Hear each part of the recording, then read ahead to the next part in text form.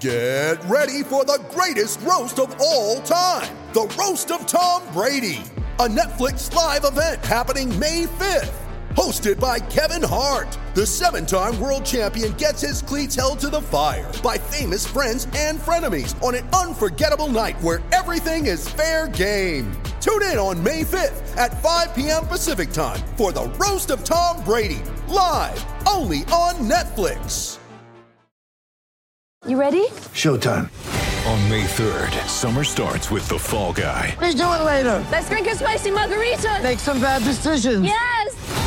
Audiences are falling in love with the most entertaining film of the year. Fall Guy. Fall Guy? Fall Guy. That's what the poster said. See Ryan Gosling and Emily Blunt in the movie critics say exists to make you happy. Trying to make it out? Nope. Because I don't either. It's not what I'm into right now. What are you into? Talking. Yeah. The Fall Guy. Only in theaters May 3rd. Rated PG-13.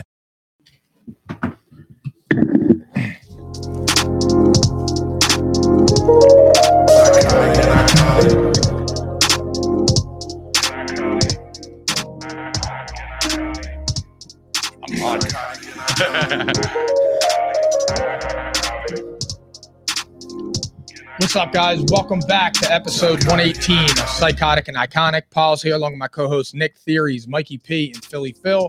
Thank you to everybody that's tuned in to the live stream tonight. If you haven't done so already, please go ahead and share it. Thank you to everybody that likes, follows, and subscribes to all of our platforms. Mikey P, take us away, sir. All right. Big day today. NFL trade deadline. It was insane, man. Insane. Craziest of all time. Easily. All right. But first, let's do our thing here. Episode 118 of Psychotic and Iconic, powered by Playmaker, is brought to you by Prize Picks. Daily fantasy made easy. Also, right now, we are live at the Props Network at propshq.com. Be sure to go over there and subscribe to our show and keep up with all of the latest and greatest in the NFL. Last but not least, fantastic fabric, P&I merch, courtesy of IPP Pressworks, Cherry Hill, New Jersey. Be sure to let us know via DM if you want P&I merch, and we will get you hooked up. All right? Everybody good? Paul's is wearing it. Everything's great. I got my hoodie on. Chilling. Put that shit on. So we got the Phillies, too, right after this. So this is a special episode, 7 p.m. for you guys to make sure you could go and watch the Phillies.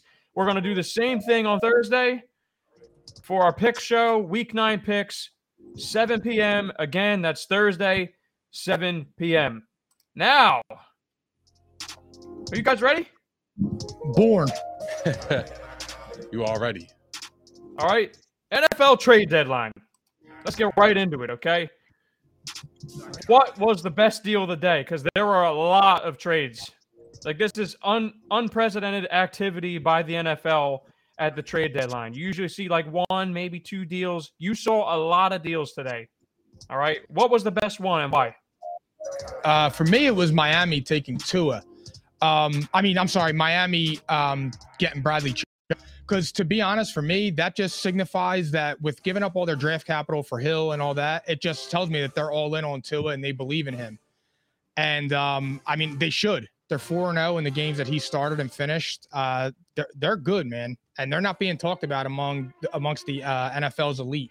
So I think that they need to get into that conversation, and they needed a pass rusher badly because they weren't able to get to the quarterback unless they were blitzing. And Bradley Chubb sure as shit changes that. You took my answer, but you know what? I'm going to go a different route. I'm going to have a little spin on it, a theory spin. I am going to say Chase Claypool to the Bears, and I'll say this. I like this trade for the Steelers. They get a second-round pick for Chase Claypool, who hasn't really done shit in a long time. He's not really needed there. He doesn't fit their system. They're looking for shifty receivers who can go deep, who can go across the middle, who are fast, who can get open. He's a big body that can go deep. That's what he is. He can go across the middle a couple times, but in all, he doesn't fit that mold of Steelers wide receivers, such as an Antonio Brown, a Hines Ward, an Antoine Randall L. those type of players, even a Pickens. He doesn't fit that wide receiver mold. So I like this for the Steelers. I think they won. They got a second-round pick for somebody who really wasn't putting up second-round pick production this season. So for them to sell high, it was a fantastic move. So my hat's off to the Steelers.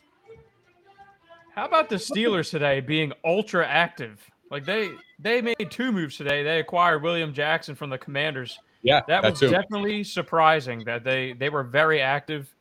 But I also agree with Pauls. I'm going to say one thing about the Bradley Chubb deal, because obviously, yeah, it gives them the pass rusher that they need. But also, what is forgotten about Miami is they have 2 solid corners and they've been getting exposed a little bit this year because they're being asked to cover a little bit longer. So adding to the pass rush also should improve the Dolphins on the back end, where they have a lot of money invested with the cornerbacks.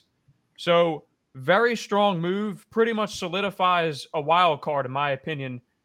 But I will also go a different route. I'm going to say, just to be different here, I think that the Dolphins were number 1 move. I'm going to go with the Eagles with the second move because, again, just adding to the pass rush there, and it's an embarrassment of riches for the Eagles. We kind of talked about this one on Tuesday already, so I won't go in depth. But, guys, what was the worst deal of the day? The worst deal of the day easily was the Chicago Bears. Oh, yeah. Yeah, I mean, he kind of explained why in his answer before, but they gave up a second-round pick for mid. Yeah. I mean, it's Chase Claypool. He's not like, here's the thing. And I put this on TikTok earlier because I'm genuinely confused. Like, I get it. You need to know if Justin Fields is the guy. And because, a quarterback, you need a quarterback. It's a quarterback's league. But Chase Claypool isn't a big enough difference maker for you to make that judgment on Fields. So I don't understand it. It's way too high of a pick. If it was a 5th or a 4th, I mean, I think a 4th is too high, to be honest, too, because he's never had more than 875 yards. And that was his rookie season. And he's never had more than, I think, 62 receptions in a season. So I think Chase Claypool was way overrated when they said the Packers were going to get him 2. To me, he's not a difference maker. He's a 3, 2 at best. And I don't even think a 2 is, I mean, maybe Aaron Rodgers can make him a 2, but Justin Fields isn't going to make him a 2. He's a 3. Yeah. And you know what? This guy has just been inconsistent his entire career. And he has the physical skill set to be a 1, but the work ethic and consistency of literally like a 4. Mike. And he's sorry. And they basically got their compensation back that they spent drafting him a few years into the contract. So, I mean, yeah, I agree with you there. I think that's the worst. I got another one though. If you don't mind, Theories, I'll skip ahead real quick. I think you might agree with me here, actually. I think the worst deal of the day was actually TJ Hawkinson to the Vikings. Damn, you took my shit. And you know what, Nick? You can explain it first. Nick, you explain it first, and I'll. You go. You announced it. I'll piggyback. Pause. And look, I'm not trying to pick on the Vikings, but we have all seen what the Vikings do. They do not use the tight end position at all. TJ Hawkinson's good. But they paid a lot for this guy. They gave up a 2 and a 3 for a guy that they're probably going to use in a sprinkle. And I'll leave it at that so that Nick can say more. I think Nick's got more here.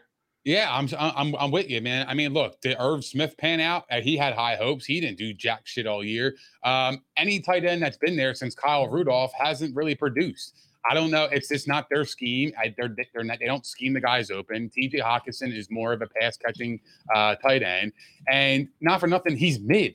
He's mid. If he was electric, the Lions wouldn't get rid of him because they need to rebuild, and he's a young player. So why wouldn't they keep a player like that on their team if he was an actual all-star tight end or a Pro Bowl, that is? And the Lions know he's just not it. So for them to get a second and a third back for TJ Hawkinson is a home run for me, and it's a bad deal for the Vikings. However, I understand why the Vikings did it because they're in the win now mode. They see the opportunity in their division, especially with Green Bay falling to 3-4 or 3-5. 3-5. 3-5. Yeah, excuse me. So they see an opportunity with a 3-game lead there, and they swung for the fences. I don't think they're going to get what they paid for in Hockenson, but I see why they did it. I just don't like the deal. I feel like you could have got somebody else on the market or called around for other players. Nick, let me ask you a question about TJ Hockenson. Does he play linebacker or cornerback by any chance? Does he play safety? I believe he plays tight end. Because that's where the Vikings needed to go. Yeah, I agree. They have, like you said, the win now mode, and Pauls is over there basking in his glory as he should. They are a one-loss team right now, and they had an opportunity to fix a glaring weakness that is going to catch up to them at some point. It hasn't yet. I still don't think they've even been challenged. I think this was an impressive win, though, this week. I'll give that to them. I think that was an impressive win facing a team that was kind of surging, building some momentum, and they just shut them down. The Vikings were winning that game pretty much the entire time. So this is probably their most impressive win besides the Packers game, but, you know, that's turning out to be something too. Are the Packers even impressive? I don't know. And I was Mr. Packer. So, Pauls, do you want to answer to this? Yeah, I mean, look, I'm confused from Detroit's angle because I don't I get it. It's a second and third round pick, but like, what are you trying to do? You're trying to build for the future, but aren't you trying to win games too? I mean, it wasn't Dan Campbell just saying that this year was the year that the team can and will what? Keep trading and backing yourself up. I mean, TJ Hawkinson's a nice player. Let's not get that twisted. And Kyle Rudolph and them guys, they were under a defensive-minded head coach. If TJ Hawkinson's going to thrive, it will be now and moving forward under Kevin O'Connell. I mean, didn't Tyler Higbee have a good year last year? And the year before that, it was under Kevin O'Connell. He's an offensive guy. They didn't really use him enough. And Detroit, I'm sorry. So the Rams didn't really use Higbee enough, though. And same thing here. I just wonder if the Vikings will use him enough. And then also the Lions didn't even use him enough. That's the weirdest part is the Lions invested that first round pick and he clearly is talented. The Lions didn't even use him enough. The one thing I would say about the Rams with Higbee is I'll give him a little bit of a pass because unless your name is Cooper Kupp, Matt Stafford isn't throwing you the ball and he's not looking. Or Odell Beckham. I mean, Odell Beckham came in and went crazy, but that's because he's talented enough to beat one-on-one coverage. But I like the move for the Vikings because they're going for it. I don't think it's that crazy of a price, to be honest. But you know, that's just where I am on it. I think he'll fit in nicely. I think we'll be able to get Kirk a lot of underneath stuff because now you have to worry about he's a sure-handed tight end. This is so smart for the Lions. This is how high they think of TJ Hockenson. They traded him within the division. That's how high they Well, you just said they gave up a lot of draft capital. So you would trade anybody for that. Sure. But the Vikings, I mean, like, yeah, but if I'm giving it to my rival, if they had a Justin Jefferson type of player, or let's just say Travis Kelce, are the Chiefs trading Travis Kelce within a division? If they offer him 3 first-round picks, yes. No, they're not. Yes, they are. I don't think they if the Chargers come to the Chiefs right now and offer them 3 first-round picks for the next 3 years, they move Travis Kelce. At his age, I'm talking about in his prime, in his 4th year. Do you think the Chiefs would trade Travis Kelce for 3 first-round picks? I believe that they would think about it. And absolutely. Yeah, I mean, they would. That's a different magnitude, right? A second and a third, would they take it? Well, no, without knowing his future. No. Okay, so why? I mean, because you can see if the guy's the guy. Correct. Yeah, but Nick, and I think the Lions have 4 years of seeing this guy is expendable. We can get a 2nd-round pick. We can get a 3rd-round pick. We could stockpile picks, go get our quarterback next year, and let's build this thing. No, because you know what they should have did? They should have kept TJ Hockenson, or they should have took those 2nd and 3rd-round picks and immediately traded them and fixed their defense. Because their problem isn't scoring points. Their problem is stopping people. Right. But they're at a point now. They're what? I think they're 1-6. 1-6. Yeah. I mean, look, they're sellers. The turnovers, but the turnovers coming. I mean, I don't even think Dan Campbell's going to make the year, but that's. No, I think he's going to make the year. I think he should get the shot. But what I'm saying is he's expendable. The Lions know that. They need to rebuild that franchise. They're 1-6. What good does having a tight end in 2 years is going to command possibly 15-20 million a year? Is he worth that kind of money? No, but he's if you're good. Trying to build something, you're not going to pay a tight end who's mid at $20 million a year. But that's the price tag of the free agency that's trending, and this is going to happen in 2024. But the thing So is, They TJ didn't want to Hawkinson, be spending money on a tight end either. Right. They don't want to And be. then they don't wanna can't have spend big you'd be money. pigeonholed. You'd be pigeonholed to pay him because you could have even traded and got something for him when the Lions know they're going to trade him now at his highest value. His stock could drop. He could be buns in Minnesota, doubtful. and his stock would skyrocket. And now Minnesota, they gave up a second and a third. They're pigeonholed to even signing him. I mean, Sure they are. A second and a third, that's a steep price for a tight end. You have to sign him now. He's going to be a Viking. He has to. They must have plans for maybe, him. I mean, look, here's the thing. to some We're not degree. we're sitting here. Let's not say that act like TJ Hawkinson sucks. I'm not saying He's sucks. a very good tight end. No, that's not what I'm saying. But what I'm saying is for the Lions to trade him within division, knowing the contract situation in 2 years, this was a smart deal for them and a bad deal for the Vikings. I disagree. I don't think that TJ Hawkinson is a difference maker on a bad team. I think he's a difference maker on a good team. We'll And see. that's why the Vikings jumped on it. We'll see. I mean, we're going to see. I mean, I don't know. I don't know because the Lions don't look like they were struggling with points. If he was like a difference maker, the Lions would be better than 1-6 We'll see. because they have Amon-Ra. They have other Well, wide no, receivers. they're scoring 45 points a game. They're just letting up 70. I mean, their offense has dipped in the last couple Yeah. weeks. Well, Jared Goff turned into Jared Goff. Yeah, he's back. So, but yeah, I mean, that's really it, man. Like I don't like this deal for the Vikings. And I feel like the Lions got the better end of it. Truthfully, for all So the now, reasons guys- that. Go ahead. Go ahead. I'm done. Yeah, I was going to say now, guys, we want to talk about surprising developments of the day. I see Godfarb mentions the Eagles didn't get a running back despite all the hype. Godfarb also asked, did Green Bay get anyone? So here, the most surprising developments of the day, guys, that's the question. Not necessarily has to be a trade. It could be most surprising development of the day. And to answer Godfarb, that's right where I was going. Green Bay and Tampa Bay standing pat, not doing a thing today, is the most surprising development. Green Bay especially. Like Green Bay not getting a wide receiver on this market with Brandon Cooks still available and upset.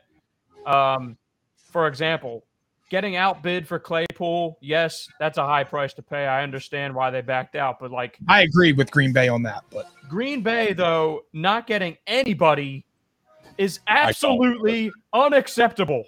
It might have actually just sunk their whole season. That's how bad it is. It was already sunken at 3-5. Not in the NFC. That's true. That's a good point. the Green Bay Titanics. Yeah, They're only a game out of a wild card. They absolutely just threw away their whole season by not acting. Absolutely. They also turned their quarterback against them. I guarantee you that. Their quarterback is sitting there like, what the fuck? Okay.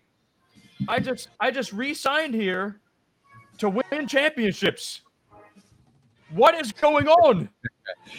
And also on the Tampa Bay side, seeing that Hawkinson's available, I thought Tampa Bay would have been interested in a guy like Hawkinson. And then Mike Gesicki's right there too. Mike Gesicki didn't move. That's surprising. Tampa Bay, I don't get either of these teams when they know they have a win now window. But guys, tell me the most surprising developments of the day. And you can echo off of what I'm saying too. Feel free. For me, well, the number one thing for me was actually Denver trading Bradley Chubb, because you have an excellent defense, and to me it indicates that they are worried about Russell Wilson in that offense, and they're trying to recoup picks. Because I don't understand that move. Your defense right now is the strongest unit on your on the field. Yeah. Feels like you're money, holding- Mike. What's up? It feels like money because they were not Maybe it going could be to. too.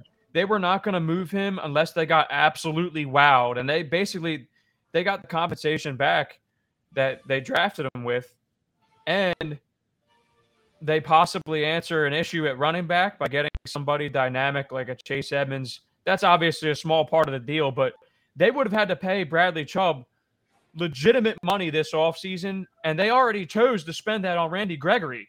That was a mistake, probably. If you knew that you had to pay a pass rusher, why wouldn't you pay that to Chubb? I'd rather have Chubb than Randy Gregory. They kind of put themselves against the wall here. You're not totally wrong, though. I'm just saying. Yeah, no. Those are really good up. points. And I didn't think of the money angle. But I mean, still, it's just your defense is the reason that you're in these games to begin with. I wouldn't weaken that unit. And like the Chase Edmonds, I mean, that was a nice throw in. But if Mike McDaniel can't get you create enough for you to get open and survive, Nathaniel Hackett's not doing it. So I used to love Chase Edmonds, but I'm out on him. Yeah, he sucks. I mean, I threw that in there. They did. They did. They threw him in the deal. Like, yo, take him too. We're good. He absolutely was just a throw in. Yeah. I'm just saying from their perspective, that's just a small thing there, but they get the pick back, which is huge. And obviously some cap flexibility next year. They obviously mailed it in. And it's weird coming off of a win where they had moments they actually looked like they could move the football. Agreed. It is definitely weird. It's weird. Should have left him in London. That's still the best thing ever. That's fucking hilarious. Theories, what's the most surprising thing to you today? That Nyheim Hines is now a Buffalo Bill. I love this move for the Bills. This is everything for them. I didn't see that. Yeah, Nyheim Hines is going to be a machine in that backfield. Oh, shit. Did he really? Yeah, he's a pass-catching back. Now they have a bruiser in Singletary. Now they can rely on a pass-catching back such as Nyheim Hines. I know he's had his injury history as well. But, you know, they traded a 5th-round pick and Zach Moss to get Nyheim Hines. They upgraded that part of their offense in terms of, you know, getting the running back involved along with their wide receivers. Hines has played great in Indianapolis over the years, and I expect him to pick it up in Buffalo. And I was surprised this trade even happened. I thought Buffalo was going to be interested in Kareem Hunt or another name, like Melvin Gordon or whatever. But this trade makes total sense for me. Like Nyheim Hines there is perfect for him. That entire scheme. Now, not only do you have to worry about Stephon Diggs, Gabe Davis, Dawson Knox, McKenzie. Now you got to worry about Nyheim Hines in the backfield along with Josh Allen running the football and throwing the football. That's unreal. Okay, like if you think this team doesn't punt now, I don't know if they're ever going to punt. That's serious. They're loaded. Third down is where you make your money, and they will thrive at that because they have all the weapons at their disposal. And this was a home run for them. I love this move for the Buffalo Bills. They are completely loaded. They have no weaknesses on that team. Yeah, they're unreal. You know what, Nick? The weirdest part about it is, given the fact that they have James Cook and he's been used more and looks amazing every time they give him the ball. I mean, he had like 75 yards on 5 touches. So to me, I actually think they might use Nyheim Hines a little bit in the slot and 2 running back backfields too. I actually think that really they just added him to be another weapon. I don't even think that it's going to come at the expense of James Cook, which is what one would think instantly. I think that they're going to use all these guys. And they love rotating running backs. So it is actually like, it's crazy when you can see all the possibilities that they have here and how they use him. And I mean, Singletary has been good this year. So they're stacked at the position. They may not have like a bruiser, but they got depth. So I like that you said that. Singletary will be their bruiser. He'll be the guy in the first and second down, getting them tough yards, getting them to like 3rd and 3s, 3rd and 2s, 3rd and 4s, where you can swing it out to the running back. He can get you 5 yards, move the chains. That's devastating for our defense. Just giving up those kind of plays. And then, you know, the fact that the Bills have the firepower just to go deep on you anytime in the game with Stephon Diggs and Gabe Davis on the outside, along with Josh Allen's arm, it's unreal. This team is loaded. And I'm excited to see what Nyheim Hines is going to bring to the Buffalo Bills. All right. I think that we're pretty good on the trade deadline, guys. You guys ready to move on? Yes, sir. Yeah, that was wild. It was fun. Like it felt like free agency all over again. You know what I mean? Like it was just great. A lot of fun. I mean, hey, like I said, the NFL, everyone knows it always gets talked up like it's going to be crazy every trade deadline, but you usually see only 1 to 2 moves. You used to not see any. This is actually like a spike right here. This is like we are maybe seeing the dynamic of the NFL shift going forward. It almost felt like I was playing a Madden franchise today, and I saw like 20 trades at the deadline, and that never ever happens. That's just uncharacteristic. So maybe we're seeing a shift in philosophy here from general managers, and they think that they can get players up to speed in a week or two. But we enjoy it as fans. We enjoy it. So, guys, surprises. We have to get on surprises because there's been a lot of them. 2 years in a row, the NFL has been absolute chaos almost. So we've kind of touched on this a little bit.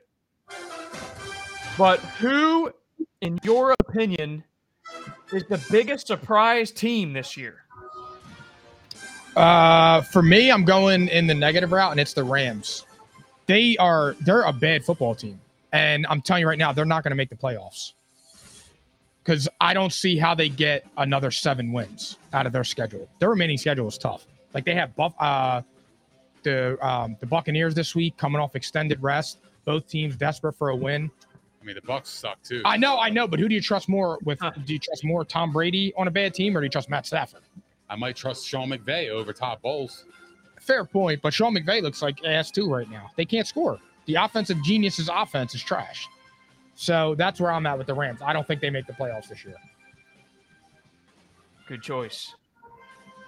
Theories. Biggest surprise on the team level this year. You know, I there was a lot of teams for me. I think the NFL has been kind of crazy this year in general. Just you never know what's going to happen. It's a week-to-week league. I will say my biggest surprise would have to be, and this sounds crazy, but it has to be the Atlanta Falcons. The Atlanta Falcons are the biggest surprise to me. They are 4-4. They are atop of the NFC South. And if you go back to the game a couple weeks ago when they played the Bucs, they could have won that game if that call didn't go the Bucs' way. So they could really bury this division right now. So right now, I'm going to say the Falcons. They got a nice gift win this week. Look, man, to be 4-4, did anybody expect that? No, I didn't. No. And look, I'm only saying the Falcons because I believe in that, but I know a lot of people are going to say the Seahawks. So I want to be kind of different and give a different perspective here. I mean, look, the Falcons, they signed Mariota to a 1-year deal, a prove-it deal, come here, run the offense, kind of just stink up the joint for a year. We're going to get a draft pick. The quarterback class is loaded next year. We just drafted Kyle Pitts, who's a first-round pick last year. And, you know, they're looking to load up on offense. But now they just traded Calvin Ridley, who got suspended, and they got a pretty decent return for him. And now they got Drake London, who they drafted, who's a pretty solid player. Really him. He's a solid player. But their system it works for Mariota. Whatever it is, it just works. And their defense is they could be had. I mean, especially in the passing game, their pass defense is horrendous. But if they cleaned that up, this team would be very, very tough to beat. But yeah, I mean, you know, and they're winning without Cordell Patterson, who's their best running back. That's crazy to me. So the fact that they are winning football games with this kind of roster just tells me the coaching they nailed that coaching. Arthur Smith is the man. Arthur Smith is the man for that job. And I just like the Falcons. I think they're one of those sleeper teams nobody's talking about, and they can just creep up on you, and they could just beat you in the fourth quarter in the last 2 minutes because Mariota could scramble, he can make plays on his feet, and he can make things happen. And anything that can happen will happen. So that's always been my thing. And they're playing good football. There's nothing more to be said. I like the choice, and I have to go with the obvious low-hanging fruit here. Besides the Falcons, actually, my answer would have been the Panthers, if not for Pinheiro missing 2 gimme kicks. And look, I mean, I get it. He got backed up on the first one because of the DJ Moore penalty, but come on, man! Like, actually, wasn't a penalty. Guys, I could kick that with my left foot. Honest to God, I'll go out to the field with you today. I'll go out there right now in the dark and I'll kick that with my left foot. I guarantee you it's going in. I'm like, to me, unbelievable that the Panthers didn't Mike win that Akers. Mike Akers is in the building. Yo, Mike Vanderjack. Mikey Akers. Yeah. Mike I got Vanderjack. a leg. I mean, but that's the thing, though, is like an NFL kicker missed at least one gimme kick that would have actually put the Panthers in first place despite starting 0-5. That would have been my pick. So I have to go with the Seahawks. I want to say, go ahead, Mike. Go ahead. Can DJ Walker actually start the rest of the season and get a legitimate shot? Oh, he is. Because in spot duty, he plays Amen. great. He is, bro. Yeah. He's a gamer. He plays That's well my guy. in spot duty. Give him a chance. Yo. I'm serious. That throw he made to DJ Temple Moore proud, bro. was on the money. Temple proud. So give PJ Walker a chance. Give him a chance. Exactly right. The NFL is leaning towards those kind of style of quarterbacks. Yes. Plays with their feet, rocket arm, throw the ball downfield. If it's not there, take off and run, get the yards, move the chains, and then try again. Like the NFL is shifting towards that. You know what I mean? So he's playing outstanding football. I mean, it didn't correlate to a win, but it just speaks to the competitiveness that he's bringing to Carolina. They beat the Bucs, and then they almost beat the Falcons, who I just said was one of my biggest surprises. Yeah, and they're very much still alive. They're only a game out of first, so we can't even say that they're dead because of the loss. Like they're right in this thing. And PJ's my guy, man. That man, we brought him in when I was working with Temple football under Matt Rule, Nick. This is back when you and I were we were coming off the Eagles stuff. We were partying at the frat, and we're at Temple, and that's when they brought in PJ Walker, who literally turned around the entire Temple football program. It seems to be forgotten. And every stop that he's been, I mean, the XFL, he dominated every chance he's had spot duty. He's been solid, and he's got the skill set to do it. That throw that Mike is referencing to DJ Moore was the best throw in the entire season so far. Absolutely. So, but I have to say Seahawks, though, for the most surprising, only because I actually think they have a really good chance of making the playoffs. And it's prior to this win that they had this week, beating the Giants. I'm starting to believe, guys, and you'll find out shortly if they're going to make it in my final seedings. But this Seahawk team, now that they've improved the defense the last 3 weeks, makes them for real. Like the defensive turnaround by Pete Carroll's unit in the last 3 weeks has been unheard of. And the secondary is playing at a high level. Tariq Woolen could literally win Defensive Rookie of the Year. I'm just blown away. I'm blown away by this team, and they're very balanced. And DK Metcalf is not going to be out for an extended time, and he actually played this week, which was stunning. They have everything, so I'm kind of buying them. I said it last week, and then they won, and I'm kind of really liking what I see there. I'm not going to lie to you. It's an absolute like it turned the NFL world upside down. The Seahawks sure did. We kind of talked about some players, but do you guys want to touch on some other surprise players besides Geno Smith? That's like the obvious one. Yeah, that's who I had on backup turned MVP candidate. I was between him and Tua, to be honest, because if Tua makes the playoffs and the Chargers miss the playoffs, we're going to have start having a different conversation about Tua and Herbert and who should have been selected first in that 2020 draft. I'm going to throw in Derek Carr as one of my surprises. Good pick. Been terrible. You got Devontae Adams. You got Devontae Adams. It's not him. And nothing happened. They didn't get better. Nothing happened. They got worse. You know what happened? What, the coach? It's Josh McDaniels, bro. I mean, maybe. He's bad, bro. It could be the case. Well, actually, no. Let me go a step further. The owner. It could be the case. Because you let Rich Bisaccia walk out the door when you had a tumultuous season, and you let the guy who had the group glued together walk out the door. And that was mistake number one, because you shouldn't have let him go. Any coach in the interim that can overcome that has something. That whole team was glowing. Now they're flat. You just got shut out by the Saints. I mean, that's embarrassing. Devontae Adams had 1 catch for 3 yards. The Saints are them, bro. Stop. But I'm just saying. They're alive still. They're alive. 1 catch for 3 yards? They're alive, bro. They are because the division sucks. But they look better too, though.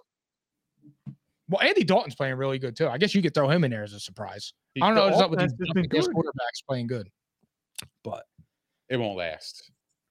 No, you know what? the thing that's holding the Saints back again is their defense. That's it. I mean, what? Yeah, it's the shutout, bro. I know. So that's 1 game. So can they do it? Can they do similar? Can they perform similarly next week? Because up until this point, you know who the defense has been ass, and that is actually one of the biggest surprises of the year so far. Prior to this week, though, if the Saints had a fucking quarterback, they would literally be 2nd Super Bowl favorites right now in the NFC. In the NFC, I mean, maybe the Vikings you could throw in there, but this team is loaded. They're just missing a quarterback, and it ain't happening this year. Trade deadline passed. It is what it is. Who they got moving forward is who they got. But yeah, going back to my surprise, Derek Carr. Who else? I mean, there's a lot of names I could throw around in there. I'll say Allen Robinson with the Rams is a surprise too. He got paid $40 million for 3 years. And he's been nothing for them. I mean, I know they're trying to get him involved a little bit more, get him comfortable in the system. But, when you pay a guy $40 million and he's supposed to make an impact on your team, you expect him to make an impact right away, not in week 8 or trying to in week 9. I just think it's a mishap for them. And it was a bad contract, and I'm surprised by the level of play from Allen Robinson with the Rams, especially when he's not getting all the attention like Cooper Kupp is. So he should be feasting in the offense. So so I'll throw a name in Allen Robinson as well. All right, let's get moving along, guys. Philly Phil, how about a change up?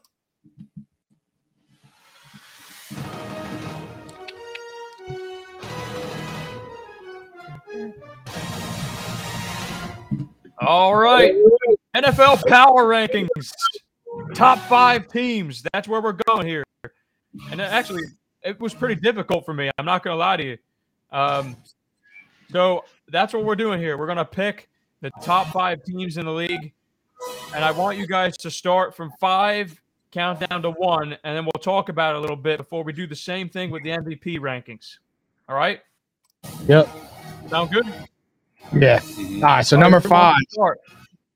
Number 5, we got the NFC North champions, Vikings. At number 4, this is going to be the 49ers. At number 3, the Chiefs. At number 2, the Bills. And number 1, the Eagles. All right. I'm going to go number 5 is the 49ers. 4 is the Miami Dolphins. 3, the Kansas City Chiefs. 2, the Buffalo Bills. And number 1, the Philadelphia Eagles. I like that. They're undefeated. The bottom line is they're undefeated. You play who's on the schedule. You don't control the schedule. You play who's on it. Yep. Okay. Yeah. They haven't beat a big opponent, but they beat Dallas. They handle them pretty well. They don't beat themselves. Oh yeah. We had Cooper Rush, but you weren't saying that when you guys were 4-0 with them. So my thing is, you play who's on the schedule. Eagles are undefeated. The bottom line is they're the number 1 team, and yeah, that's how I feel about it. Can't go wrong. Most people know. So agreed. They haven't lost a game yet with Tua. But number 5, I got the 49ers. All right, just like Nick. Number 4, I have the Ravens. Number 3, I have the Chiefs. Number 2, I have the Bills. And number 1, the Philadelphia motherfucking Eagles. And I mean, really, just to echo off of what Nick said, how could you not pick them as number 1? It's the way they're winning games too. Correct. It's the way they do it, and it's just the fact that they're so loaded. And the only thing that was unproven going into the year was their quarterback, and their quarterback is playing at an MVP level. So all else said, we already knew the roster was phenomenal. I said that they were a top 5 roster, excluding QB, going into the year. And they added to it with Robert Quinn. So are there any other, like, what else is there to say about the Eagles? They're just phenomenal. They're them. They're a good football team. They got a real path here, guys. They got a real path. Absolutely. I want to ask, obviously I know Mike was going to give flowers to the Vikings, but I want to ask what everyone feels about the Vikings being a possible top 5 team. I mean, I like them. I think the only thing hurting them is that they got demolished by the Eagles on Monday night. But again, the Eagles are a really good team. No other team has done that to the Vikings. So I don't understand it. And like, their defense isn't great, but I don't think it's as bad as it's made out to be. I would say it's in the bottom half of the league, maybe around, somewhere around 20. But I don't think that that's going to hold them back that bad if their offense can keep scoring points. Nick, are you in on the Vikings? As a team, their record says they're good, right? But how I view a team is a team in January and team in December. Does Kirk Cousins strolling into my stadium scare me? No. Does he scare you? On this year, yeah. Kirk Cousins? I would worry about him. Scare you? Dude, that's this year. I just said this year. He stinks. He stinks when the lights are bright. He stinks. He's terrible on primetime games. Primetime games, yeah. But correct me if I'm wrong. Did Drew Brees lose to him in his last playoff game? The last time they played, Kirk Cousins beat him, so he can play when it matters. Drew Brees was like 40, bro. What's that mean? That's my justification. He was 40 years. He was he was good enough to get him to the playoffs, wasn't he? Drew Brees last year. Yeah. It was good enough to get him to the playoffs. He was good enough to get to the playoffs. Thank you. Okay, that's fine. But Kirk Cousins does not scare me. If Kirk Cousins is on the road in a divisional game and he's coming to my stadium, I am not worried. I'm not. You saw what the Eagles did to him in 2017. They fucking killed him. I get it, but it's different. It's different times. Bro, Kirk Cousins is not good. I'm not a Kirk Cousins guy. He does not scare me. I don't care because he can't run with his feet. That's major. That's how you scare teams. When defenses are up all night because they got to prepare for the quarterback to run and to pass. If he can only be a pocket passer, all the defense has got to worry about is go get pressure after him. You get pressure him and you collapse the pocket, he's going to have a long day in hell. Not anymore with TJ Hawkins. And then you got the crowd involved in it. He struggles under the spotlight. I do not trust this team in the playoffs. I just don't. That's why they're not a top 5 team for me right now. Yeah, and I'll say this about the Vikings. One thing that does indicate they're a good team beside the record, their turnover margin has improved dramatically this year. And that's the key to the game right there. Like, you're not turning the football over. The offense has improved. It's been getting better each week. I think Kirk Cousins has been steady. I don't think Kirk Cousins is actually playing at a higher level than he was last year. But he's been steady. And they rediscovered the run game. And, TJ Hawkins, obviously, they must have some sort of plan. I just think I don't want to call them a total pretender because I think that they're a playoff team. I already had them as a playoff team this year. I think it's a clear-cut thing with them in the NFC North at this point. So not worry about that either. But they've only beaten one team with a winning record the entire year. And that team was the Dolphins, and that team had Skylar Thompson at quarterback that game. And their backs were against the wall in that game versus Skylar Thompson. So, again, it's more of like hey, if I see them do their thing against a team that is a legitimate threat, I will be willing to bump them up too. I think right now the 49ers roster is better. I do think the Vikings are better at quarterback. Oh, no, hell no. We disagree there, but that's why I had the 49ers 4th. I had them ahead. Jimmy Garoppolo is better than Kirk Cousins? Every single day of the week on every single level. Why? He's made a Super Bowl. He's been to 2 NFC championship games. He makes the throws when they matter in the biggest moments. Yeah, but what has he been doing this year, Mike? I'm sorry, what happened? What's he done this year? Did he not just tear up the Rams? I saw Christian McCaffrey do it, and with his arm, too. Well, I mean, you got me there. Christian McCaffrey was there, but I mean, Christian McCaffrey was the difference maker in this game. Am I wrong? Yeah, but I mean, he's a special talent. But here's the thing: if Jimmy Garoppolo goes to an NFC Championship game or a Super Bowl this year, all questions need to stop with this guy. All questions. That's what prevents them from winning a Super Bowl. But they are good enough. I think now. Look, let me clarify my comments because, yeah, do I think Kirk Cousins is a better quarterback? Yeah. I don't think that Jimmy necessarily will kill them, but if he continues to play at the level he's been this year, he is going to harm them when it matters. The good news is they looked completely more functional with CMC. And I think actually that move might be a little bit slept on now. I think everybody was a little, everyone was wondering, all right, did they pay too much, this and that? But it's clear that at least this has increased the comfort level with Jimmy, and CMC's been a perfect fit in the offense. The offensive scheme is gold for him, and he's the perfect guy for it. So for me, it's more like, okay, the 49ers are where they are. They're the 5th-ranked team because, the NFL kind of low-key sucks this year. I actually struggled. I struggled picking number 5 on my list.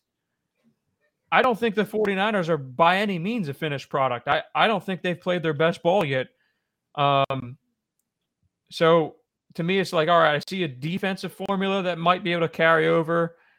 And I see an offense that's loaded at the skill positions with a quarterback who won't completely derail them in the playoffs. That's kind of the way I'm seeing it with that team. But I do think he needs to step up. Like he's out of excuses now. CMC pretty much made him excuse proof at this point. Like he's been horrible this year, guys. Jimmy G's been very bad this year.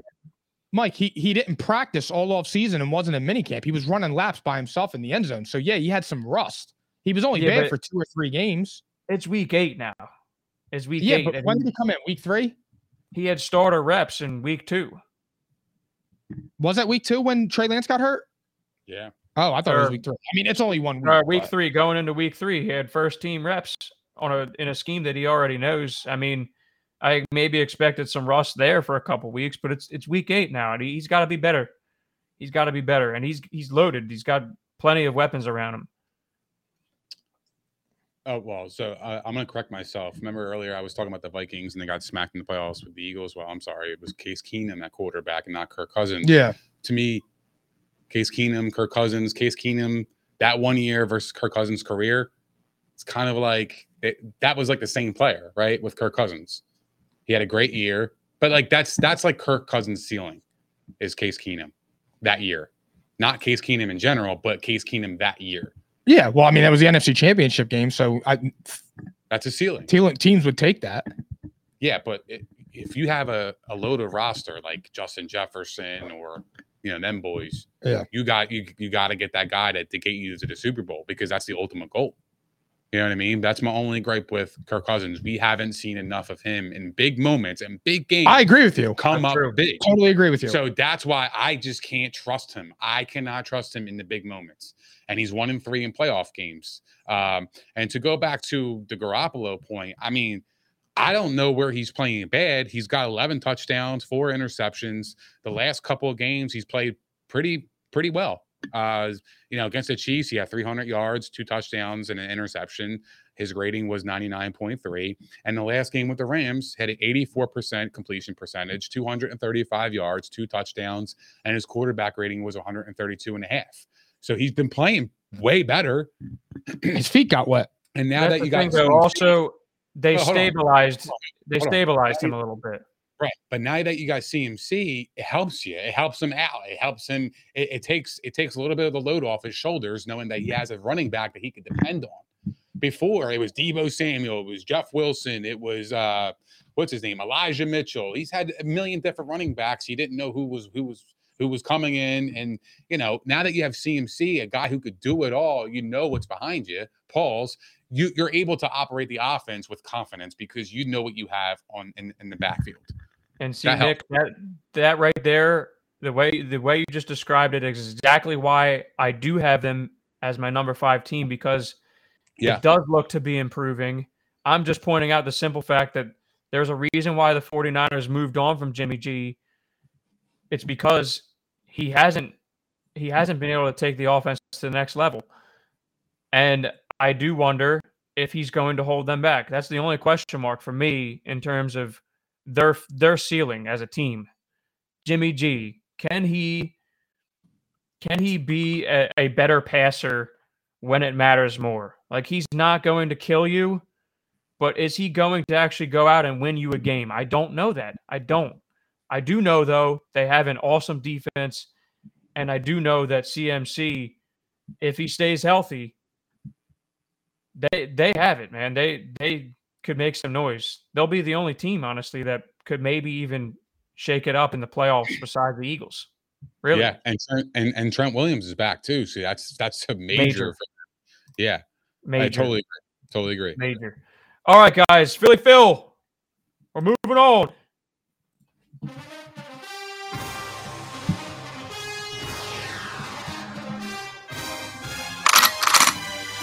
MVP rankings, guys. All right. Shorter segment here. I want to know if you had to rank the top 5 in the MVP race, go from 5 to 1 right now. Who you got? Number 5, I got Tua. Number 4, I have Lamar. Number 3, I have Mahomes. Number 2, I have Josh Allen. And number 1, I have Jalen Hurts. Number 5, I got Geno Smith. Number 4, I got Lamar Jackson. Number 3, I got Patrick Mahomes. Number 2, I have Josh Allen. And number 1, I have Jalen Hurts. I mean, my rankings are the same as you, Nick, but I have Mahomes and Allen flip-flopped. That's it. The same exact rankings. Okay, that's respectful. I mean, just because he's got to do a little bit more this year, and he's lived up to it. But you could argue it either way. Not mad about it. Nope. So we all have Jalen Hurts as number 1. My question is simply this: do you think that he will be the MVP? No shot. Really? No shot. Too much of a love fest with Josh Allen. It's too much. He didn't play good against the Packers. Not that he didn't. I mean, he didn't play he didn't play bad, but he didn't play really good. Yeah, there's 2 bonehead picks. And this is what I was talking about with he admitted it, though. I know. But me and you, when we were talking about this off air, and I said Josh Allen reminds me of Donovan McNabb. He just does them dumb ass plays where you just look at him and you're like, dude, what are you thinking?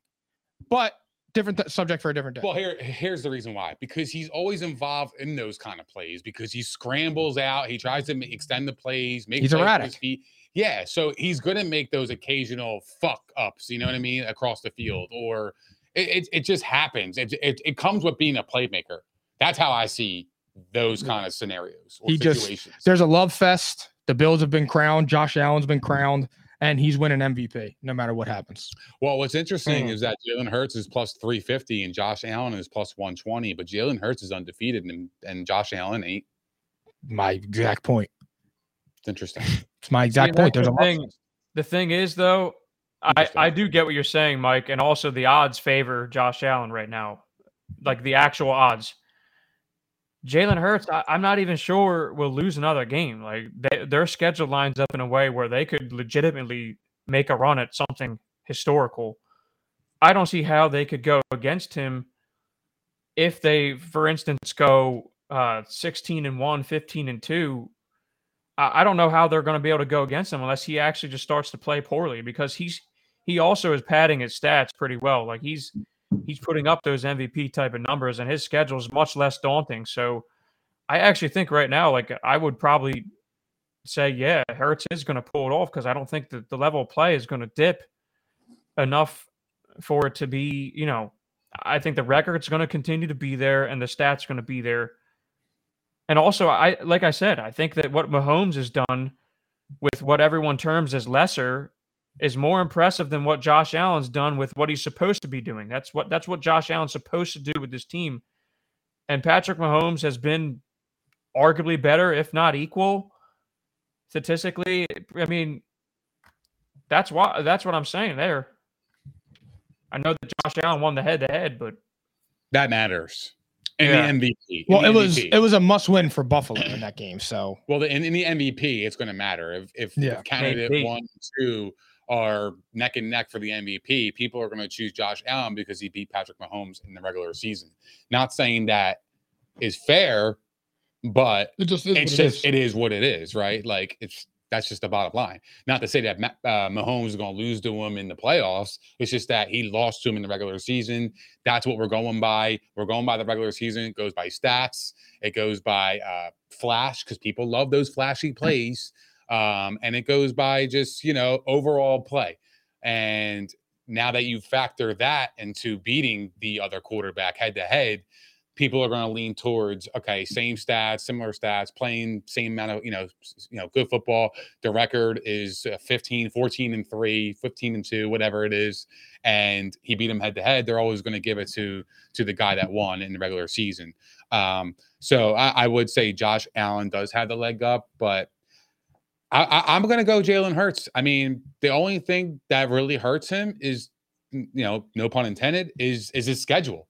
But like I said, you don't control who you play on the schedule. You show up. Whoever's on the schedule is who you play. It's not his fault. But if he was playing bad, then obviously, you wouldn't pick him to be MVP. The fact that he's playing this level of football and destroying teams tells me all I need to know, because good teams and good players destroy bad teams. That's what they do. That's what they're supposed to do. That's what they get paid to do. And that's just that's their job. And he's doing his job to the highest of degree, being undefeated and playing great football on top of that. So, yeah, he should be the MVP, period. all right, guys. Real quick, because we're about to go into our playoff predictions. I'll just ask you this right off the rip, okay? I want to know your bold predictions in the AFC, just one each, okay? One bold prediction in the AFC, one in the NFC, and then one in fantasy football. Tell me right now, and this will be our lead-in to our actual playoff predictions and award predictions that we're revisiting what we did in the preseason and doing our midseason picks. So, bold predictions, fantasy, and reality. What we got? For my AFC bold prediction, Cliff Kingsbury doesn't finish the season as the Cardinals head coach. For the NFC, the Eagles make the Super Bowl. And my bold prediction for fantasy is Joe Mixon finishes outside the top 15 in running backs. Mike, you gave us two NFCs there. Oh, my God, I did. I'm on sale. My bad on that. I don't have an Do you AFC have any- one off the bat. Excuse me. It's okay.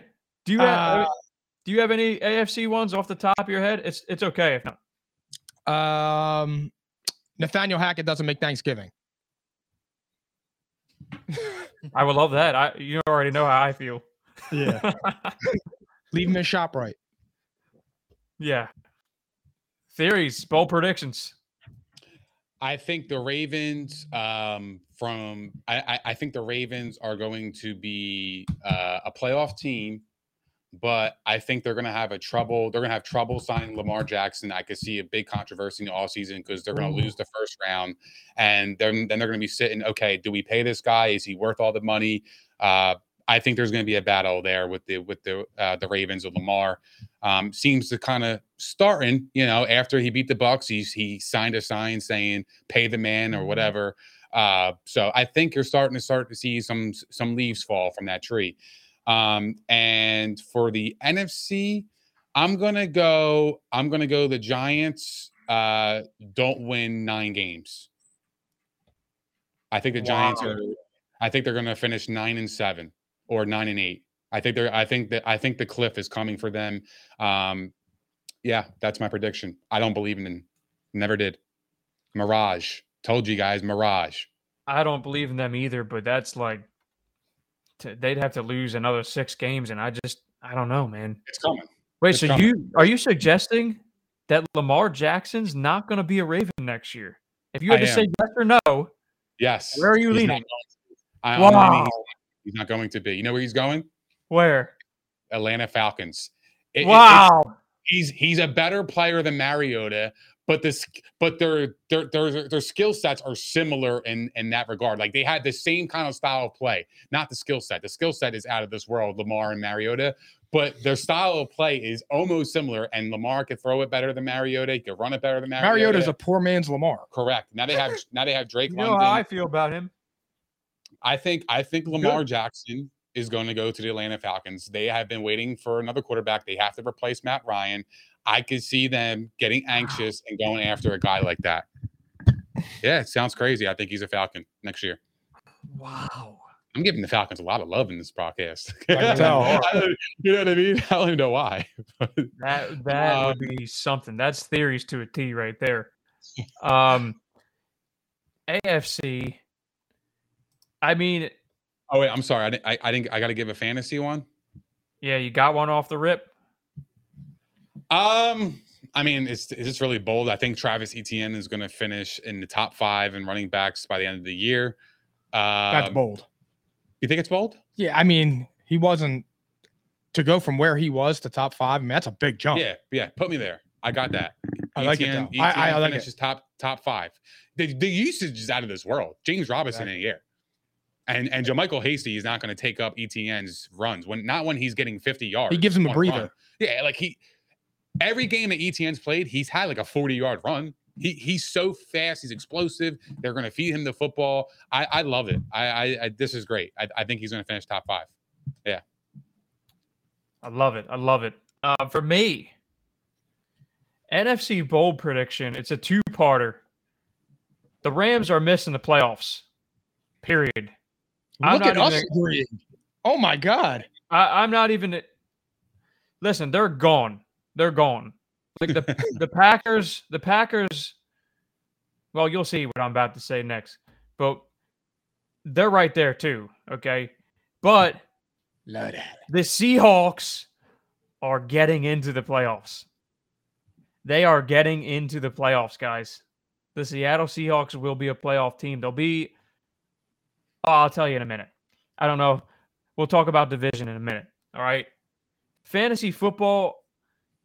I think I got to go with my guy Nick Chubb remaining RB1 because I think all the talk is when Deshaun Watson comes back in a few weeks, Nick Chubb's not going to be RB1 overall naturally, and Kareem Hunt's still there. So surprisingly wasn't traded. So I think that's everyone's instant pivot is, all right, Nick Chubb's not going to be the same in fantasy for the rest of the season, and I disagree. I think he's going to finish as number 1 overall. That's my guy. I have to go with him.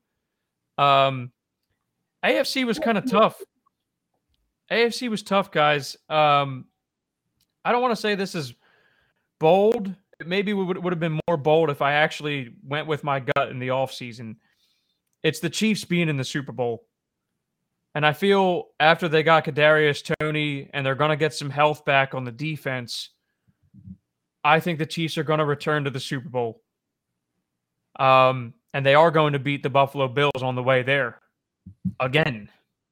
And that, I mean, to most, I think that part sounds bold. I think everyone assumes that Buffalo is going to be there at this point. And I think the Chiefs are going to get him again, and they're going to return. Love Is that bold baby. enough? I had another bold one, but I didn't. I bit my tongue on it. Go ahead. Something about that Titan team over there, man. There's something about being really well coached. There's something about being a hard-nosed football team. There's something about being a hard-nosed football team in December and January. There's something about good coaching in December and January. There's just something about it that I internally have a weird feeling about that. But like, it just seems like everybody's picking the Bills, the Chiefs, but the Eagles. Like, I'm curious to see who that team is going to be. Who's that team that's going to creep up in January, take somebody out? Everybody's like, holy shit, is this team for real? Can this team beat the Bills in the championship game? Like, there's always a storyline behind something. So I'm curious. I think the Tennessee Titans have the ingredients to be that team. And they're just so stupid for trading A.J. Brown. If they had A.J. Brown, I wouldn't even hesitate to say that would be my bold prediction. Because they have the weapon outside, along with Derrick Henry. So I just this team is frustrating to watch as a fan because you're looking at the team, they're coached well, they play hard, they're just missing the weapons on the outside to make that offense go along with Derrick Henry. If you put Derrick Henry on an offense with loaded wide receivers, it's like unfair. Like who do you guard? You're going to put 8 men in the box? Okay, we're going to pass on you. Okay, then if you back up, we have Derrick Henry to just run it down your throat all day long, and he could do that. He can get 200 yards and 2 touchdowns in the game. Regarding Henry, he's a beast, bro. Like, regarding him, he's the guy that you want in the playoffs because it's cold as fuck. You don't want to tackle him. Like, that is the team that I am intrigued still by, even as I was last year. I still think there's something about this team that is still left to be unsaid. I'm going to throw out a caution flag too, by the way. The Bengals are not safe by any means. The Bengals. I agree with you, man. And we'll get there in a second, but they were my 7 seed, and you guys thought I was fucking nuts. And right still now, do. I mean, maybe I am. I don't know, but they're not safe. Let's just put it that way. That was something I almost entertained right here. I'm not going to react off of one game, though, but body of work this season, they've been what a roller coaster. Yeah, they've been bad because their offensive line can't block. I don't give a fuck who you got on the outside. I don't care. If you can't block the defensive line, you have no chance. You don't have chance. You don't have a fucking chance. He doesn't have any time to get the wide receivers to allow the play to develop. He doesn't have the time. He's getting hit in milliseconds. You're never going to be successful if your quarterback cannot stay upright. I don't care if you have Jamar Chase and Justin Jefferson on the outside. You can't operate an offense when you don't have time to throw the football. That is their biggest issue, and it ain't going away. People thought they addressed that in the offseason. I myself included, but it just didn't work. There's still holes on the offensive line that tells me this team is possibly going to miss the playoffs. If you can't block a lick up front, the weapons on the outside don't matter. It doesn't matter. If you can't run block, Joe Mixon doesn't matter, even though he's playing pretty decent ball. But what I'm saying is your offense is predicated on wide receivers. You got T. Higgins, you got Tyler Boyd, you got Jamar Chase. You got 3 loaded wide receivers, even though Jamar Chase is out. Regardless, you still have T. Higgins and Tyler Boyd to score points. Those guys are capable of moving the fucking chains.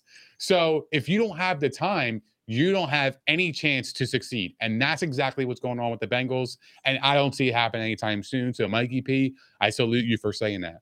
Yeah, and it's true. And also, Joe Burrow himself looked like doo-doo without Jamar Chase.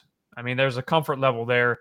And obviously, he's already facing enough adversity. But, guys, Philly Phil, let's go one more time here because we got our playoff predictions. And it's about to get crazy, I bet.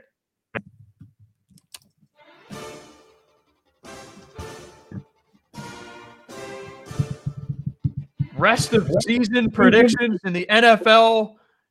First, we're going right to playoff seedings. And guys, in the interest of time, actually, I don't need you to tell me the final records of these teams. But I do want to know where every team in each conference is going to be seeded. The playoff teams, obviously. So 7 seed through 1. Who wants to start us off? And we're going AFC first. I'll roll. Number 7, Mikey P, you were correct. The Bengals. Number 6, I have the Chargers. Number 5, I have the Dolphins. Number 4, I have the Titans. Number 3, I have the Ravens. Number 2, I have the Chiefs. And number 1, I have the Bills. All right, theories. At number 7, I have the Chargers. At number 6, I have the Bengals. Even though I just went on the rampage about them, I still believe in the talent. They just got to figure out the offensive line. They can figure that out. They're going to be a tough team because their defense has been playing pretty well, minus last night. I don't know what that was. They couldn't stop the Browns for nothing. But they're going to be in it. They had the talent. At number 5, I'm going to go the Miami Dolphins. This team is scary. At number 4, I'm going to go with the Tennessee Titans. At number 3, I'm going to go with the Baltimore Ravens. I'm going to give them some love. I've been off them all year. At number 2, I'm going to be the Kansas City Chiefs. And number 1, I got the Buffalo Bills. So it actually looks like we all have the same teams getting in, but I'll actually say ranking wise for me, number 7 I have the Dolphins, number 6 I have the Bengals, Chargers are number 5, Titans 4, Ravens 3, Chiefs 2, Bills 1. Guys, I have one thing I want to say about this since we're all pretty much aligned here. The Ravens have the easiest strength of schedule remaining. The teams that they face have a 347 win percentage. I would not be surprised if the Baltimore Ravens ran the table. I'm not even kidding. Their toughest game remaining is they play the Bengals, and they have the Falcons. Everything else after that, though, they got the Steelers twice. They got the Browns. They got the Broncos. They got the Panthers, Jags, Saints. All right, I almost made that my bold prediction. The Ravens could literally run the table. All right? Mm-hmm. And then also, the Chiefs, guys, we all talked about their schedule being impossible this year. They seem to have gotten through the worst of it. The Chiefs' remaining schedule is the 4th easiest. So the other bold thing I almost said that I didn't say is the Chiefs could literally overtake the Bills despite losing that tiebreaker. It absolutely is. And they only have they have the Titans, the Seahawks, the Chargers, the Bengals, the Texans, the Jags, the Raiders, the Broncos twice, the Rams. It wouldn't surprise me if the Chiefs ran the table. I almost said this, but ebbs and flows, schedule, rest. Somewhere along the lines, I want to give credit to the rest of the NFL. Like the Ravens and Chiefs could lose another game or two, but I could see them both running the table because of the schedule. Crazy. Any other takeaways for you guys of the AFC? No. We're pretty much aligned. No, I mean, I'm going to be honest with you. The Browns kind of are interesting. Oh, I was this close, Nick. I was this close. I think they know the recipe is just running the football, killing the clock. I think I believe the time difference between the Browns and the Bengals was 36 minutes to 23 minutes. It was an absolute bloodbath. If you can control the clock, you can run the football, and you give your defense some rest, good things can happen. And those are kind of games that they know that they have to do. They have to run the football to win those games. And then you get Deshaun Watson back. If they could be 5-5 with Deshaun Watson back, if he could be 75% of it's going to be a drop off from Jacoby to him when he gets back. Maybe, but if he can get a couple wins, if they can get a couple wins. Absolutely, Mike. He hasn't played in 2 years. Listen. He looked like shit in that preseason game for a reason. If they can get a couple wins and shake off the rest, this team could really take off.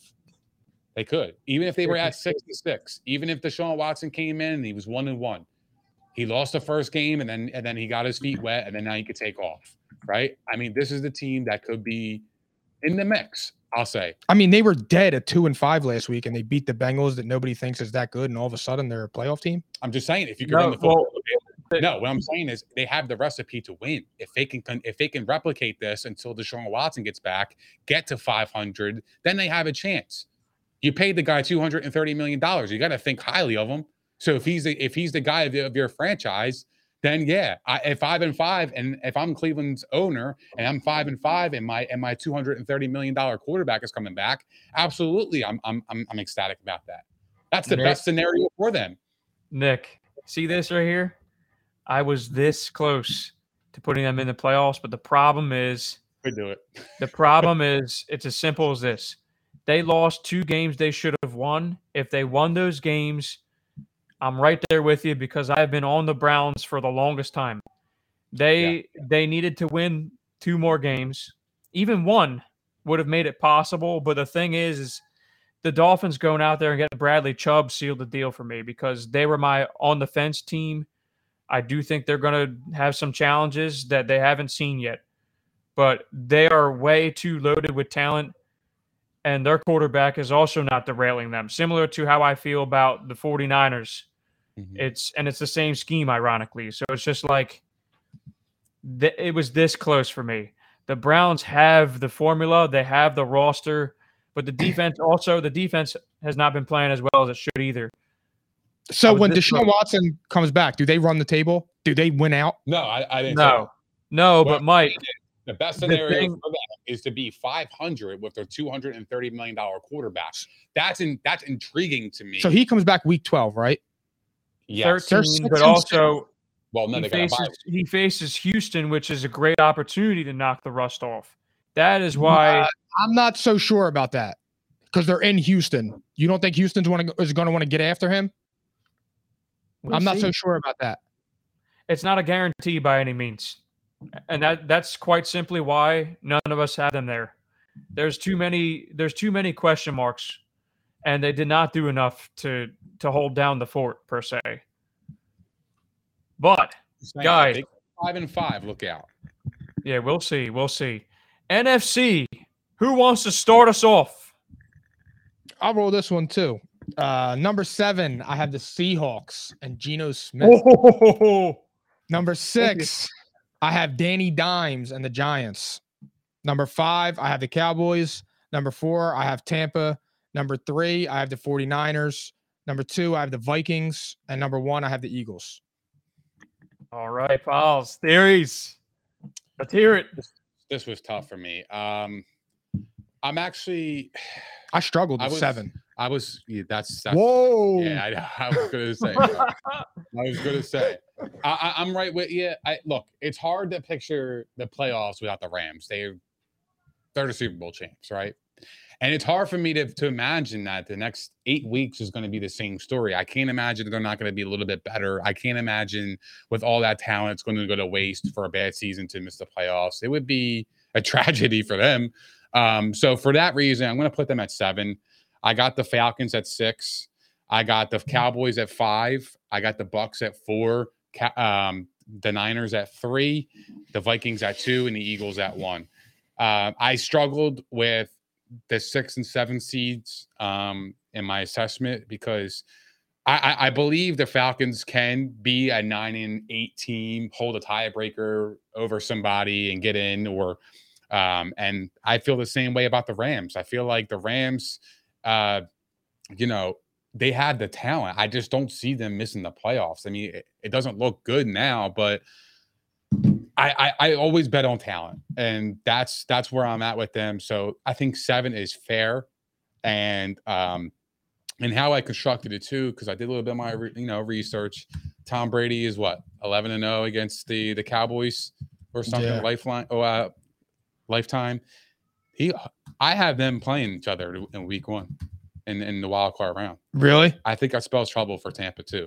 So, that's just kind of how I design my bracket based on scenarios that I come up with in my head. I'll tell you what.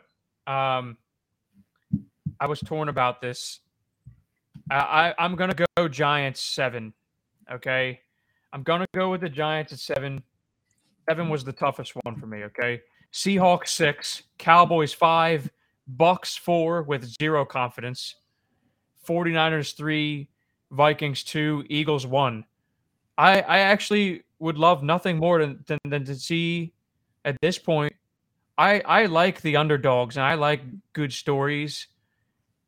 With the way the Bucks and Packers have played and how they've burned me, I would love to see both of them miss it, and I would love to see the Rams miss it. The Bucks, quite simply, it's just talent on the roster for me. I think that the talent is by far still the best in the division, but I would not be surprised if they don't make the playoffs. And I don't see any chance of the NFC South producing 2 teams. The Giants, for me, it's as simple as this, guys. The Packers and the Cardinals, for example, at best are 9-8 this year. And 9-8 is probably not going to cut it because are the Giants seriously going to lose 6 more games? No. Yeah, Like, they are. I think that I do not buy the Giants at all, but they bought themselves a huge cushion here. And it's going to be almost insurmountable, even though their schedule is not easy the rest of the way. They have the third hardest schedule. Somewhere in those mix of games, I just struggle to find them losing 6 more games. That's a lot of games. And I don't think, like, I could see them losing 5, but that's not going to be enough. And they have the tiebreaker on the Packers. And the Cardinals right now, the head coach, I agree, Mike. I mean, I hope he's fired. The head coach is the biggest problem right there right now. And that is going to stop them in a situation where the Giants have the coach. They are stable right now. I do not buy them. I think they'll have the floors mopped with them in the first round. That was my justification, though. And the Bucs also, the thing with the Bucs, they have the 5th easiest schedule remaining. So it's a mixture of, okay, talent, schedule. That was the thing here. When you go through the schedule, these are the scenarios that you see. All right? So now, guys, I don't think any game is easy for the Bucs. They can't move the fucking football. I would love to see all of the veterans out of the playoffs. I want to see some fucked up, wild shit. I would love to see the Panthers get in at this point. The Falcons, I would love to see get into the playoffs. That'd be great. Just saying. I hope that someone different wins the NFC South right now. Yeah, I hope so. Just like future prediction, like I had the Rams at 7, I had the Eagles at 1, the Vikings at 2. I think the Vikings are going to play the Rams. I think the Rams are going to beat the Vikings. I think Kirk Cousins is going to be out of there. And then the divisional round, the Rams come to Philly. Eagles beat them convincingly. And you know what's going to happen is, to be the man, you got to beat the man. The Rams were the man last year. The Eagles, and they're going to hear all that talk. Oh, their schedule was soft, blah, blah, blah. They're going to discredit the Eagles. The Eagles are going to dismantle the Rams. And the Eagles are going to go to the Super Bowl. That's what's going to happen. It's perfect. So here, Nick. So I'm I want you taking fucking pictures for you guys. I want you to repeat this one more time, because now for the audience, we're picking who's getting to the AFC and NFC championship games. So Nick, you just said NFC. So tell us one more time who you have in the NFC championship game. I got the Eagles and I got the Niners. Okay. Niners at Eagles. Pauls. Yeah. NFC championship. Eagles, Niners. I am the same with you guys. I have 49ers at the Eagles. All right. Lit. All right. AFC. AFC championship game. Who's getting there? Chiefs and Bills. Me too, Pauls. Theories. It just seems so fucking easy. Just plug those 2 teams in, call it a day. They're the class of the AFC, bro. I get it, but there's always a surprise somewhere along the lines. I'm gonna go Bills Dolphins. Bryce Harper, 2-run homer. That's why we got to speed the fuck up. Lit, Come on. It's lit. Yeah, let's speed it up. Fuck. I got Bills and Dolphins. At Bills. I think it will be the Ravens if not. I just said it. Yeah, my wife's saying Harper home run, and she's freaking. All right. Super Bowl matchup. Who's getting to the game? Bills are playing while we're potting. We're not. Chiefs over Eagles. Is that it? Chiefs over Eagles. Okay. Got it. Series. I got the Eagles over the Bills. I'm trying to convince myself to make it like a reality, because the Bills are just like ridiculous. But I got the Eagles over the Bills. Super Bowl MVPs, guys, and I'll tell you my champion in a sec. Pauls, who's your MVP? Mahomes. Theories. I'm gonna say Josh Allen, and the only reason why is because I have him losing. I'm sorry. As the loser of the game? No, I got Josh Allen. Oh, you're talking about the MVP. Yeah, MVP of the game, Super Bowl MVP. Okay. Yeah, no, I got I got Jalen Hurts Super Bowl MVP because Josh Allen is going to be the NFL MVP this year. And yeah, That's how I feel about it. Actually, I lied. I think Jalen Hurts is going to be the MVP, and he's going to be the Super Bowl MVP. He's going to be the first quarterback to do so since Kurt Warner. There you go. I have the Eagles over the Chiefs. And really, for me, damn, Andy losing to his old team. I have Andy beat his cool. old team. My thing is, if the Eagles get there, they're winning it because the Eagles have the roster to beat the AFC, and they can run the football down your throat in the playoff game. And that's the thing. They have the recipe to beat these AFC stalwarts. All right. Last but not least, guys, this is just we're running through them for the sake of recording it. All right. NFL MVP. Nick, you just said Hurts. I also say Jalen Hurts first since Kurt Warner. I agree with you. Theory, Me too. Pauls, MVP. Hurts. Offensive Player of the Year. Josh Allen. Tyreek Hill. I got Hurts cleaning up. All right. Defensive Player of the Year. Micah Parsons. Micah Parsons. All right. Offensive Rookie of the Year. I got Kenneth Walker. I have Breece Hall, but I'm going to go Kenneth Walker as well. It would have been Hall. I agree. Defensive Rookie of the Year. Sauce Gardner. That's easy. Runaway. Agreed. He might be the best cornerback in the league right now. Agreed. And I think Tariq Woolen's going to be the runner-up, guys. All right. Comeback Player of the Year. I got Saquon. No, for Comeback Player of the Year, I have Derrick Henry. Regarding Henry. You too, Nick? I got Christian McCaffrey. CMC. All good choices. Fantasy MVP. I got Nick Chubb taken in the 3rd round. What? I have Austin Eckler. I think he's on the path. Yeah. Austin Eckler, bro. It's a Yeah. A running back getting 16 targets is fucking crazy. That's so big. I don't care, dude. Like, that's insane. It's cool when they do it. He's expected to do that. He's a 1st-round pick. Nick Chubb was taken in the 3rd round. Value. No, he's going to be RB1. That's fair, but people wrote off Austin Eckler as well. Wow. They have. Well, they did figure it out, and obviously they need to get him the ball more. All right, Coach of the Year. I got Sirianni. No brainer. Brian Dable. Oh, Fair choice. Oh, I like that. Yeah, I'm in it. I'm gonna go Mike McDaniel. Oh, yeah. Runner up for me, guys. Pete Carroll. GM of the Year. Howie Roseman. I don't even think it's close either.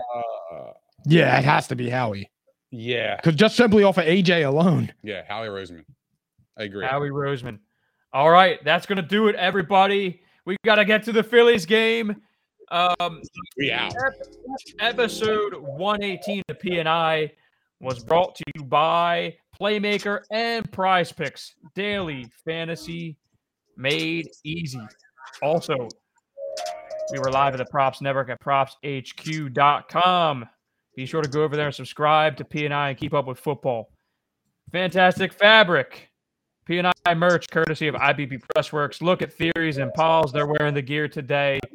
All right. Don't forget to DM us for pricing and details. And one last time, our show on Thursday is also at 7 o'clock. We're doing our Week 9 picks. We're going to just go right off the bat with the picks. We have the Phillies again on Thursday. All right? Maybe even a clinching game. We'll see. And that, my friends, go Phillies. Fly, Eagles, fly. We're going to kill Houston as a city this week. Eagles Thursday Night Football in Houston. All right? Series, do your thing.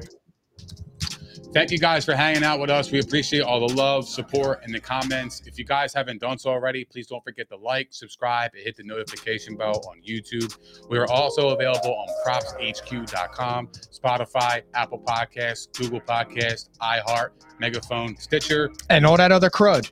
Also, follow us on all of our socials as you don't want to miss our daily content on Facebook, Twitter, Instagram, and TikTok. And we will see you guys this Thursday at P&I, baby. Go Phils.